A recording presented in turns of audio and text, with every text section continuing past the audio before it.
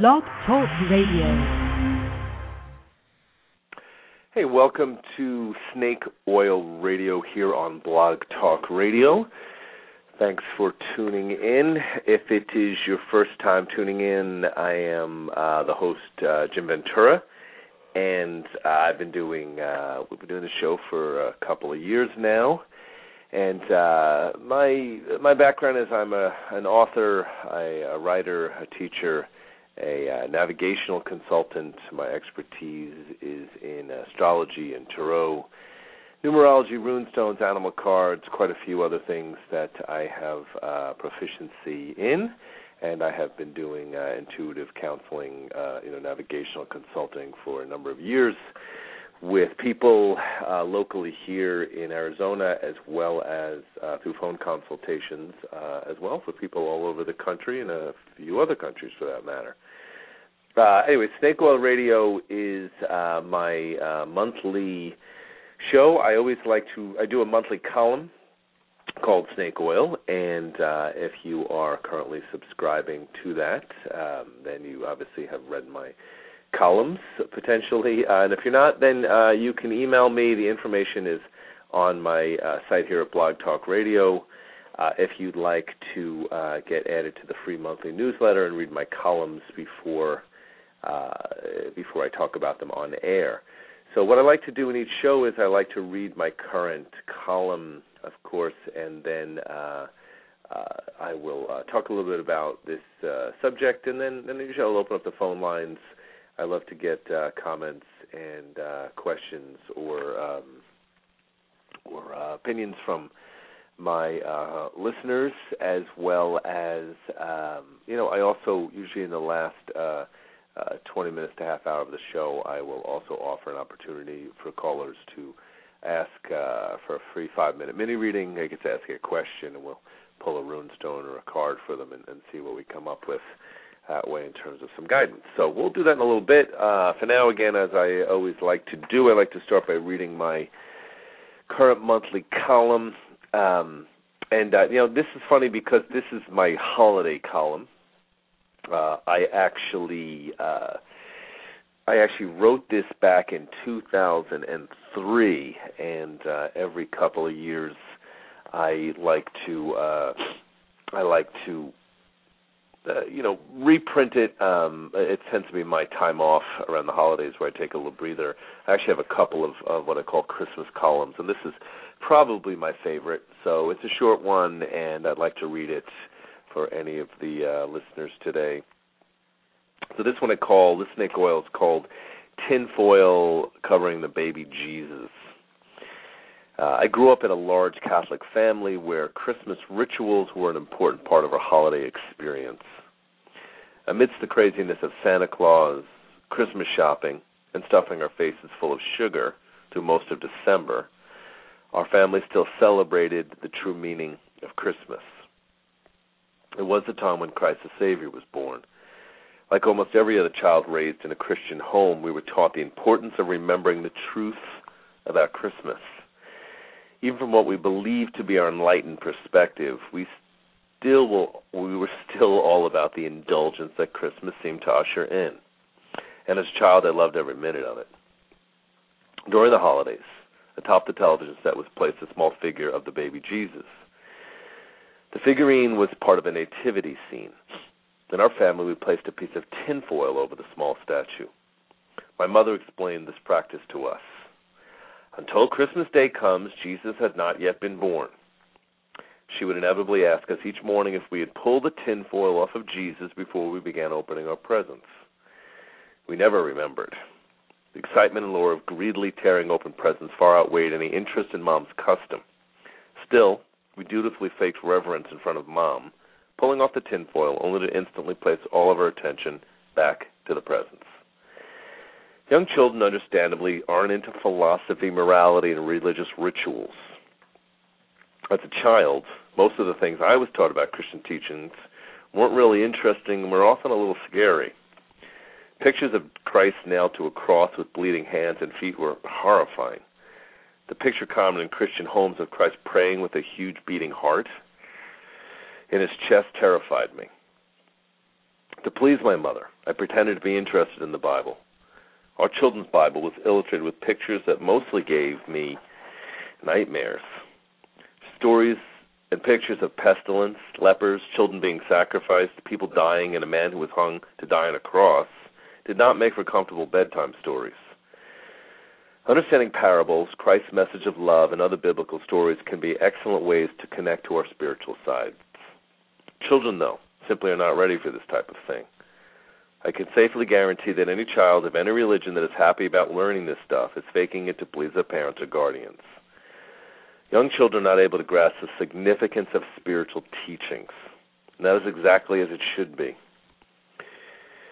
Why not let children enjoy Santa Claus, the Easter Bunny, and all the other fun stuff until they're old enough to grasp the deeper meanings of religion and spirituality? Even as we approach our 40s around Christmas, my little sister and I still tease each other about whether we've pulled the tinfoil off of the baby Jesus. We playfully and sarcastically joke about this and some of the other bizarre rituals we were taught. Maybe we haven't really grown up yet. Maybe we never will. Okay, so there is my clearly one of my favorite Christmas stories. I've actually had this in print in a couple of different places in the past as well too. It's I guess it's still a strong story that in essence holds up. So let me say hello to everyone who is popping in and out of the chat room. Amethyst72, is always good to see you. It's always great when you are here to catch the shows. So appreciate you tuning in. And to anyone else who may join us or who's listening, thanks for tuning in. In a few minutes, I'm going to kind of put up the call number in case anybody has a story of their own, a comment about the holidays or any of that good stuff, or again, a little while even to do a little mini reading if we have the time for it. But I will do that in about 10 or 15 minutes. Anyway, so. The humor, clearly I injected a lot of humor into this piece, although, really, in reality, the story is absolutely true, of course. And I wonder how many of my other listeners and readers have some interesting Christmas stories that are part of their history as well, too. So a little bit we can open up to that. But, I grew up, and, it's funny because I always loved Christmas as a kid. We had a big family. I had a stable mother and father. Well, they were stable. I can be humorous about that, too. But we had a good, reasonably close-knit family, 7 kids in my family. We got a Christmas tree every year.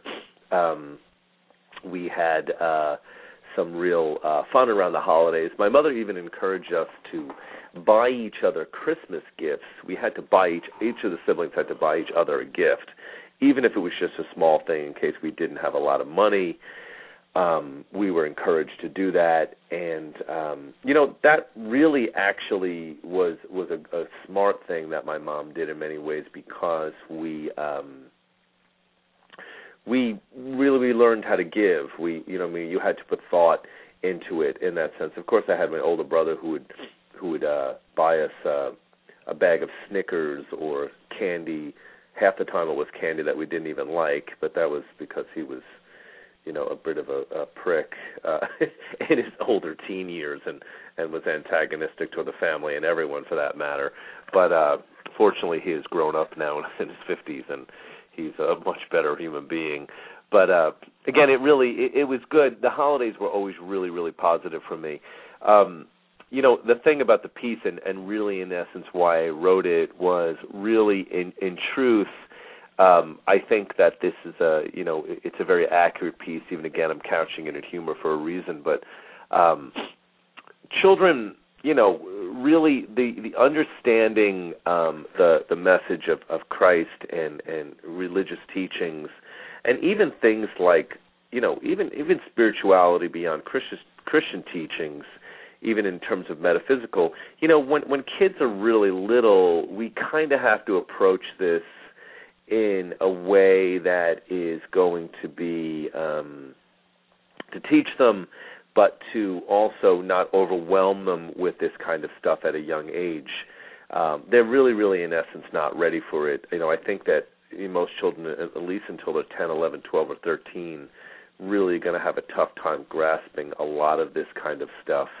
And, and that's, again, as it should be. It's not really appropriate.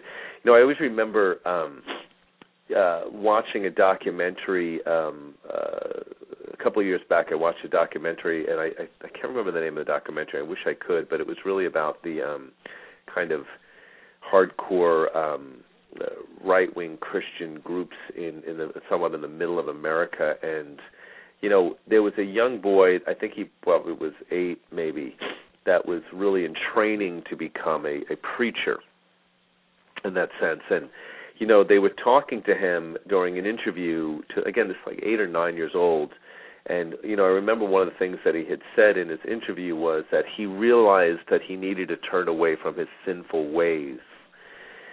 And he needed to, find the love of Jesus and turn away from his sins. And, that really struck me in a way that really reinforced this idea that I'm talking about here, which is, how sinful and how much is there a need for children to turn away from sin and all these bad things when they're 8 or 9 years old? I mean, I was a good kid for the most part. The worst things I did is maybe smack my sister once in a while, or or curse, or but really, even for a child to be grasping that level of being needing to overcome sin in that sense, I think is a really, really confusing message that they're just too young to necessarily grasp in that sense. And again, I know for me, when I was a kid, we had a children's Bible, and it really was cooler, in the sense of a traditional Bible, because it was written in a way where a child could follow it. But really, again, like I had talked about in the piece, a lot of the things that were in there were really kind of scary to me. The clothing and the way people lived, and some of the stories themselves were really hard for me to grasp. We had a kind of a double whammy in that sense too, because when I was a kid, I was raised Catholic, and there's a lot of energy. My mom especially really had a fascination with saints, and I remembered that I was given, I think I was probably 9 or so, and I was given a kind of a comic book of sorts that talked about the lives of different saints. And I'll tell you, it fascinated me in the same way that a horror movie would have fascinated me, because they talked about saints who had their eyes gouged out, and they were raped and beaten, and what they went through, and God loved them in that sense. And, again, this is kind of a weird thing, and I think it's a thing that nobody wants to talk about. To me, it's like the elephant in the room. You read that as a kid, and then you go to bed, and, you're a little terrified there. You know what I mean? I think I was as scared as I was by, like, the movie Halloween or The Fog, or things of that nature as well, too. I mean, it scared the crap out of me in that sense. So this is kind of what I was attempting to really, really bring up in the piece about really appropriateness of these type of things for children. Astrologically, if you look at an astrology chart and read the houses of an astrology chart, there are 12 houses in astrology, the first house through the 12th. First house represents your basic personality, your body. The second house, these are kind of shortened versions. In a nutshell, represents money and finances and the things that we value. The third house is communication and learning and knowledge. The fourth house is the home and the family and your roots. The fifth house represents creativity and risk-taking and romance. The sixth house is work and service and health, details of life, body maintenance, unequal relationships. Seventh house is marriage and partnerships. The eighth house is sex, transformation, death, rebirth, power. The ninth house is philosophy, travel, higher education, religion. So stopping there, then there's a 10th house, 11th house, 12th house. Progressively as children, when you come in, you're not really tuned into ninth house energy at 4. You're not concerned about philosophy, the higher meaning of life, traveling to Europe, all the things that are part of the ninth house energy. That takes some progression emotionally and psychologically before you're actually going to get there. And, so again, to expecting those things from a child's perspective, it would be the idea of marriage and partnership in the seventh house, of course, is also, children typically are not married and partnered when they're 5. We'd hope not in that sense, because they're not ready for that type of developmental thing. So, this is the thing, we progress through these houses in that sense astrologically as we grow up and we mature. And if you think about this again from the analogy of childhood, a child is consumed with their body, first house. Body, the self, the way they come across, what happens when they smile, what kind of reaction do they get from other people, are they pretty, they want to stick their finger up their nose, all of those things. So this is the point that I'm making here is, children really, even by the time they're, before they're even 8, 9, 10 years old, they're really dealing with largely first through fourth house matters. Creativity and expression, the fifth house energy, romance and risk-taking, to some extent will begin to slightly take root at that point, but again, they are not really the priorities at that point. So, again, really, really going on this point with why I wrote Tinfoil over the baby Jesus is because, again, my mother, she kind of had her ritual, and she would really be upset if we didn't remember to pull the tinfoil off the baby Jesus, you know what I mean? But, to a kid, you're looking at the presents and the movies on television, and so we watched at Christmas time and eating and having cookies and all of those things, and that's cool. Leave it at that place at that point, and then slowly introduce philosophy and religion and perspectives like that into a child's life as they get older, and that's really a healthier way to go with all of this. Anyway, so it's funny because if anyone caught my column that I recently wrote with this, of course I always put in my snake oil, and then I have an editorial column. I had talked about the fact that I'm in my mid-40s now, and we're almost at Christmas, and I haven't decorated or I haven't really done anything for Christmas in that sense. And it's funny because I guess I always loved Christmas, and again, I have really mostly good, positive Christmas stories to share in that sense. It really has never was an area of real negativity for me in that sense. But, I haven't decorated and I haven't done all the theatrics around Christmas. I think it's because I'm in my 40s. It's just funny, I love when there's a Christmas tree up and you could smell the Christmas tree. I love decorating. I love making cookies for people. In fact, I still do that. I don't wait till Christmas to do it. Every once in a while I make chocolate chip cookies and I bring them into work, or I bring them to parties, and I love a lot of those things. I recall building gingerbread houses as a child and stringing popcorn, and I even have a mixtape that I made of all the coolest Christmas songs that I had collected, the Johnny Mathis song and the Eagles and the Karen Carpenter one, all the stuff that I always kind of liked. And, it's funny because it's a tape, though, by the way, which tells you how old it is. I probably made it 20 years ago. And anyway, I had collected up all these things, again, because I always kind of really did love Christmas. And I don't think it's that I don't love Christmas anymore.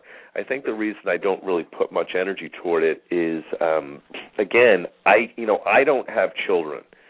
I don't have to, if you see it through their eyes, it really is a lot more magical with children. I think, giving gifts to each other is a great thing. I think the message of Christ's birth is an awesome one. I think sometimes people who listen to me or read my column, or sometimes think I'm anti-religion, and I'm not. Actually, maybe in some ways I am. I'm not a fan of religion as a general rule, but I think that the story of Christ, the message behind it, all of those things are no less powerful as they were 2,000 years ago in terms of tapping into that influence. But I don't think you need a religion to do it in that sense. You know what I mean? A lot of people look for that structure. I personally don't. But I'm respectful of it in that sense. But by the same token, I do like to point out where sometimes these things can be damaging in that sense when they're not really thought out in an appropriate kind of a way. I know for me, there were a lot of real blessings from having been raised Catholic, because again, I was part of that structural family. There were things we were taught that I think were really valuable in that sense. Catholicism had a magic to it. You pray to saints. There was a metaphysicalness within that structure that I think was of value. I was taught that we had guardian angels. I love, that's the best stuff. That to me was some of the really, really kind of amazing stuff connected with my religious upbringing. The stuff that I don't like, of course, was the guilt and the inclination to be small and to be humble. You know what I mean? Humility is a healthy thing to have, but too much of it can be small and be even shameful in that sense. And that's where I think there can be some difficulties with those messages, and why I personally don't really follow that religion anymore, or really any religion for that matter. But again, I don't. When I work with people, I have, clients that are religious. I have clients that are Catholic and Protestant and go to unity churches and all kinds of things. I have, clients that have no spiritual background or religious background, and I've even had a few clients along the way that have been atheist in that sense. I know all kinds of people, and I don't really judge what anybody necessarily does. But Christmas clearly is one of those things that I think is really strongly hard to avoid in this culture in that sense. And I do think there are absolutely positive elements to it that can be embraced. All right, I'm going to continue on with this discussion. I'm catching up a lot of people jumping in and out of the chat room, so I'm not sure how many listeners we have. Also, I have no real way of reading how many listeners we actually have through my computer here. So let me throw out the call-in number if anybody has a comment or a story they want to share, or, again, we can even open up to doing a little 5-minute mini reading if anybody has a question. Again, I just always tell everyone if we get called, I really have to keep them to about 5 minutes. The show's only 45 minutes, so I want to make sure if we have a number of people to talk to, that we have that opportunity to. So the call-in number is 646-200-3966 if you'd like to call with a comment or a story, or if you have a question, again, 646-200-3966. I'll wait to see if we get any callers. I want to continue talking about this a little bit in the meantime.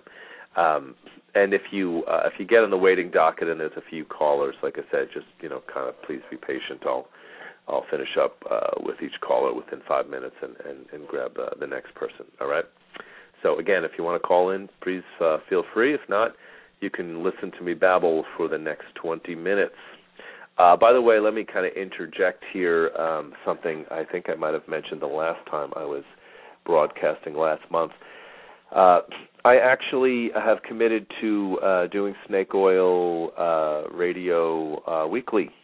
So every Thursday at this time, we will be on air. Of course, one of the shows is going to be me reading my column. One of the shows will be an interview show. I have some amazing authors and really interesting people lined up, so we will do an interview show. I will stretch the interview shows to a full hour. My normal broadcast is about 45 minutes, so for the interview shows, I'm going to stretch it to an hour. And then the other two, are going to be whatever subject I decide to talk about, or again, and open up the call lines maybe a little more as we get toward the end of each month for comments and for private questions and things, for little mini readings. So anyway, yes, I have made that commitment, and I'm going to stick to it for a while. I'd like to. I found that doing this show sporadically has made it tough for people to catch me, on a regular basis. So I really want to make that a bit easier. I'd also like to point out, to anybody listening that, all of the shows are archived also. So if you're ever not able to catch a show live absolutely in your own time, you can go back to the site and catch the archived show. So, those are always accessible, and that, of course, is great because you can do it at your own time and at your own leisure. I know I've listened to some broadcasts at 1 o'clock in the morning when I'm able to actually kind of get around to doing it for some of the shows that I will listen to. Also, the show actually goes to archive on iTunes as well too. If you go to the podcast there, you can also find Snake Oil. So, for any of my listeners, please, tell other people about it so they can tune in. And also, even if you can't always catch the shows, be aware that, you can get my monthly column. All you have to do is email me at venturasag@yahoo.com or at venturawords@mac.com. And you're welcome to, get the free monthly column that I send out. It's always got good information in it. Sometimes I do different specials with sessions, and of course I give information about new books and things that I'm in the process of putting together.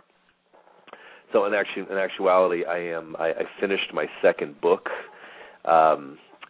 Snake Oil Volume 1. It is a collection of my first 4 years of columns, and then I added 9 what I call snake charms, which are really practical guidance on things like how to meditate and acupuncture and ear coning and lucid dreaming, and I came up with some really interesting stuff to teach people how to do.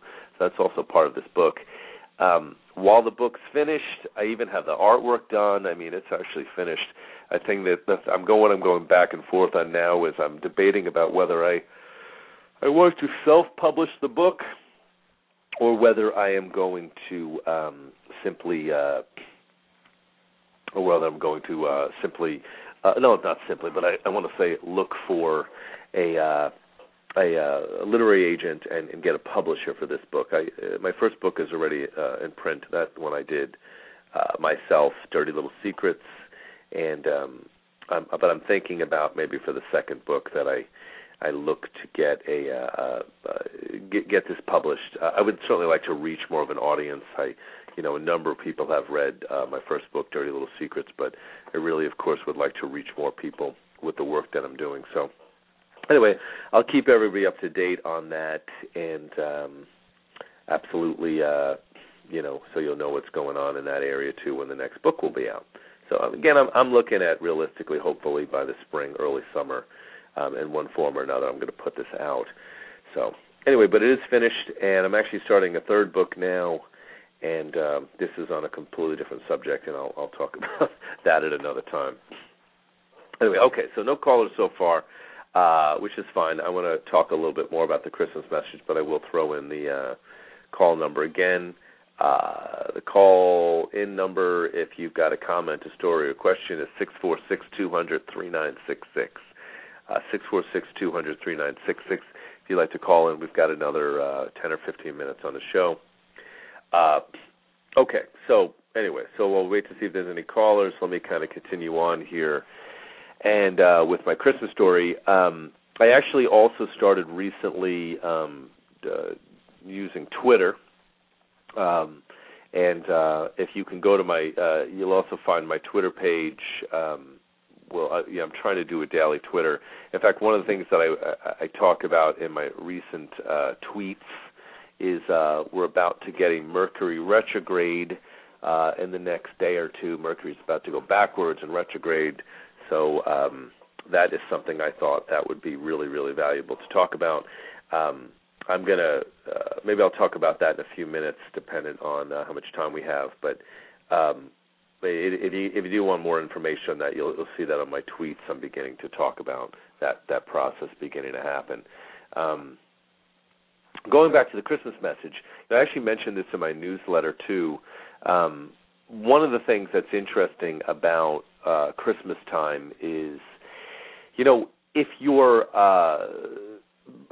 some people know this, some people don't know it. I always think it's an interesting kind of fact or bit of information. If you talk to biblical scholars, as well as astrologers or anyone who's done any real research in this area, the general consensus is that in all probability the birth of the man who is believed to be Christ would probably have been in mid to late March. So the December 24th thing was actually chosen hundreds of years ago, clearly, but they chose that date to celebrate the birth of Christ for other reasons. And when you're talking about something so far back, sometimes it can be hard to pinpoint any real accuracy on those things, and that really in and of itself is probably meaningless from the angle that it's really about celebrating, the energy of what Christ represents and all of those good things. But that aside, it's funny because they don't, again, most biblical scholars as well as, astrologers have figured out it would be more likely that Christ would have been a Piscean energy and not Capricorn. That's from an astrological angle. Christ is definitely, Jesus would without question have been more of a Piscean energy or a type of a feel in that sense. The Pisces is about giving and selflessness and the pull, maybe the energy and the symbolism of the fish in that sense are all symbolic of Piscean energy. On the positive side, it's seeing God in everything and selflessness and giving and healthy sacrifice. On the negative side, it can be martyrdom and suffering and difficulty. So, certainly something that every Pisces is familiar with at some levels. They talk about, some astrologers will say that Pisces' job is to collect his sorrow. And, clearly we see that reflected back in the Christ story itself, too, even when he's, getting ready to be crucified and he's, asked God to, forgive them. They know not what they do. I'm not going to quote that correctly because I'm not as knowledgeable on the specifics. But again, you do understand the symbolism there, too, about the sacrifice that was made. So again, really, it would be more appropriate for this energy to have been around the spring, and again, sometimes sort of mid-late March, which is likely when it would have occurred. And again, more of a representation of what it really, really is. The energy of December and the holidays, of course, is more about, and this is where there's a contradiction that comes up for all of us psychologically and emotionally, because the energy around this time, really the winter energy is a time of contemplation and retreat. We're meant to pull back, to reevaluate, to recapitulate, to begin to integrate and process and prepare for a rebirth that will, again, come in the spring. So it's actually natural for people to go through more of a sense of retreat. People often get colds and flus this time of year, not because it's cold out, but because they are needing to rest. So they get a cold, they get a flu, and it forces them to rest in that sense. So again, really it's funny how some of us would need, to get sick in order to really, really retreat and pull back and get away from the craziness of our life for a few days. But if you honor that in a more productive kind of practical way, you'll know that, if you follow the rhythms of the seasons, and by the way, you're getting a preview here of what I'm going to be talking about in my January column, but if you follow the rhythms of the seasons in that sense, we begin to see that it is, again, there is a time and a need for a certain level of more retreat and pulling in. I always joke because I call December is my fat month, where I, eat more chocolate, I eat more crap. My philosophy is I'm not going to worry so much about being lean and all of those things. I kind of call it my fat month. Sometimes I call it my bear month. I like the feeling of allowing myself to, I put a few pounds on maybe, and eat a little more and not worry so much about diet and exercise the way that I do most of the rest of the year, because otherwise I'm pretty into that kind of thing. And then once January comes around, I'm like, okay, no more cake, no more chocolate, I've had enough, you know what I mean? Now it's time to get, drop a couple of pounds, get a little leaner, and become a little bit more active. That's easier to do here in Arizona, by the way, because typically, our weather is warmer. But for most of you guys who are not living in such a warm environment, you're also even more rhythmically pulled into that pull of what winter asks us to do and asks us to be part of, which is that sense of more retreat. So here's where we get into kind of a weird contradiction here, because, the holidays can be really a sense of overwhelm for a lot of people, a lot of hustle and bustle, a lot of, getting out and shopping and buying gifts and decorating and really, really going to town in that way, which goes against the grain of a lot of what the energy of the month is telling us to do. Here's my comment in the chat room from this 72. You like the bear month. Yeah, I get a comment in the chat room. She's saying she likes the bear month also. I absolutely do also. It's really funny. I'm a pretty thick guy to begin with. I'm a fairly muscular, thick, kind of furry Italian guy to begin with. I've joked about that. So I just kind of, I'm a little less about the grooming and the trimming and the, you know what I mean, and about making sure I'm kind of more on the lean bear side in December. So I absolutely love it. In fact, I have a ritual every Christmas Eve where I make a big pan of lasagna. In fact, I usually make 2, and I make a really kick-ass lasagna. I've just perfected it over the years, and I eat that thing like for a week straight through to New Year's, like almost on a daily basis. I make my lasagna. I mean, I've had a few times where, 12 o'clock at night, I decide to make myself a piece of lasagna, eat it, and then go to bed. I'll tell you, believe me, that is not a normal part of my ritual in life. That leads to get a little tubbier than I'd ever want to be. But you know what? That's what I think I love about December is, to me, it's, you know what, let's have fun with that. Let's not have that sense of extreme restriction in that sense. And I also really will find myself sleeping a lot more than I normally do in December as well.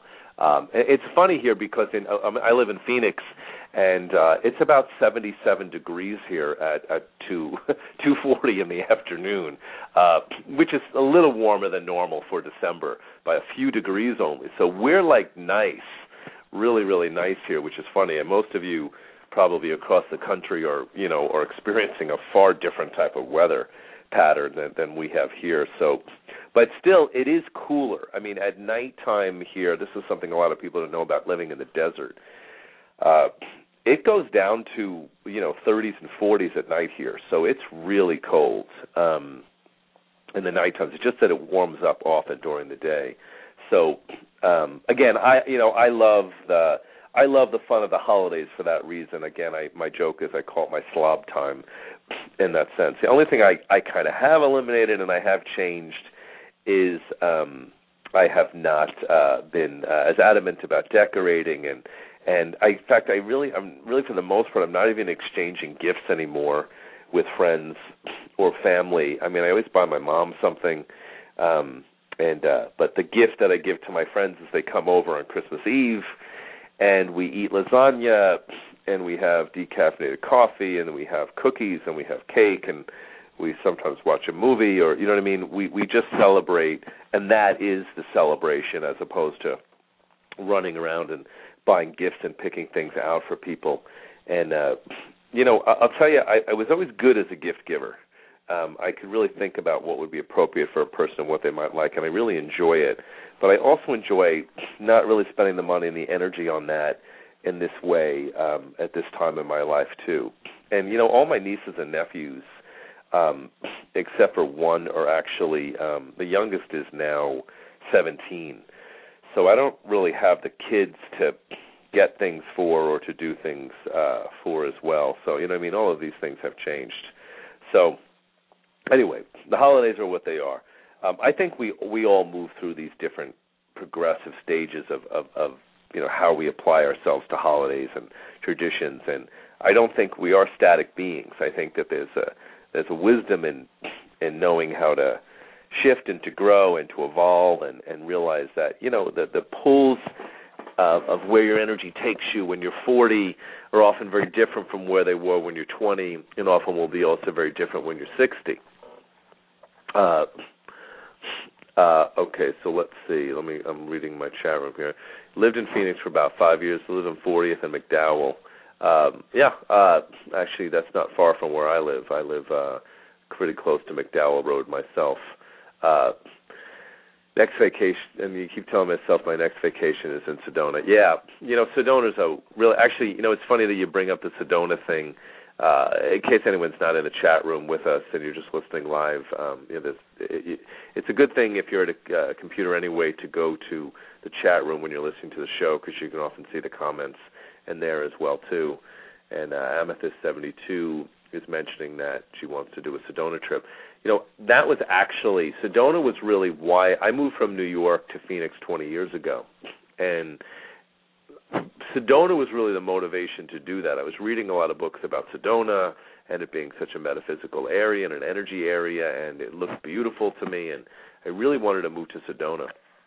But, when I moved here, I was, of course, 24, 25 years old, and financially living in Sedona wasn't the most practical reality. It's not really an inexpensive place to live. It made more sense to live in Phoenix and live in the city where there were more jobs and more opportunity, and then eventually to get a home in Sedona. Well, I've never gotten a home in Sedona. I'm not ruling that out as a possibility, but I have been to Sedona many times. In fact, I was there actually just about 3 months ago. I went and took a little trip up there. Sedona's about maybe about an hour and 45 minutes, almost 2 hours, a little under 2-hour drive from Phoenix up north. And it really is amazing. It's all red rock. It's probably anywhere from 6 to 10 degrees cooler, too. So, it's going to be a little more winter feeling in Sedona in the winter, and in the summer it isn't quite as harsh as it is here in Phoenix. But a really amazing place, and definitely a really powerful kind of energy center spot. Without question, you could feel it. I always tell people, be aware when you go to a place like Sedona that whatever you're thinking or feeling is going to be magnified. So if you're in a positive space, that's magnified, but remember, if you're in a negative space, that can be magnified too in that sense. So I've had some really cool experiences in Sedona, and I probably will write about them in future columns. So I think maybe I'll write about that in a future one. So see that, Amethyst72, you're influencing my writing. How do you like that? See that? It comes from all angles. Anyway, okay. So, all right, looks like I'm running off the clock here. We've only got about 2 minutes, so let me kind of finish up with my Christmas thought here. Again, absolutely enjoy the holidays. Really, really, have a wonderful time, whichever way you like. But I always kind of tell people, chill when it comes to little kids on the heavy religious stuff until they get a little bit older. They don't have to feel bad that they like Santa Claus and the Easter Bunny and all of those things. I mean, when you're 7, that's you don't get that phase very long in your life. You might as well enjoy it in that sense.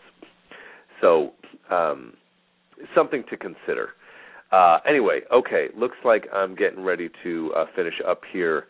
So let me say, as always, wishing all my listeners a happy holiday season. Remember to rest and pull back, get some quiet time, meditate. I take baths a lot in the winter. I just love taking a hot bath. I hardly ever do it in the summer. But in the winter, for some reason, again, even at 70 degrees out here, I still have this thing about taking baths.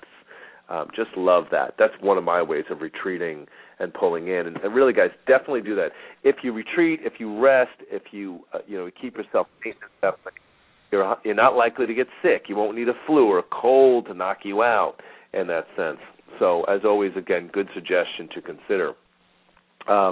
I'll be back on air again first week of January, Thursday at this time, and then every Thursday. So we're going to have a weekly show here, and I encourage everyone to check it out, tune in, whether you just want to listen in, whether you want to join in with comments in the chat room. I always appreciate the comments. And let me give my usual special shout-out to my friend Amethyst72 here. Thank you for your comments. I hope you're able to get a trip out to the Red Rock again as well, too, as soon as possible. Definitely a good place for some healing and relaxation in that. definitely a good thing. So again, thanks for tuning in, everyone. This is Jim Ventura. If you need info on private sessions or anything, go to my website. It's on the calendar, and we'll talk with you next time. Happy New Year. Cheers.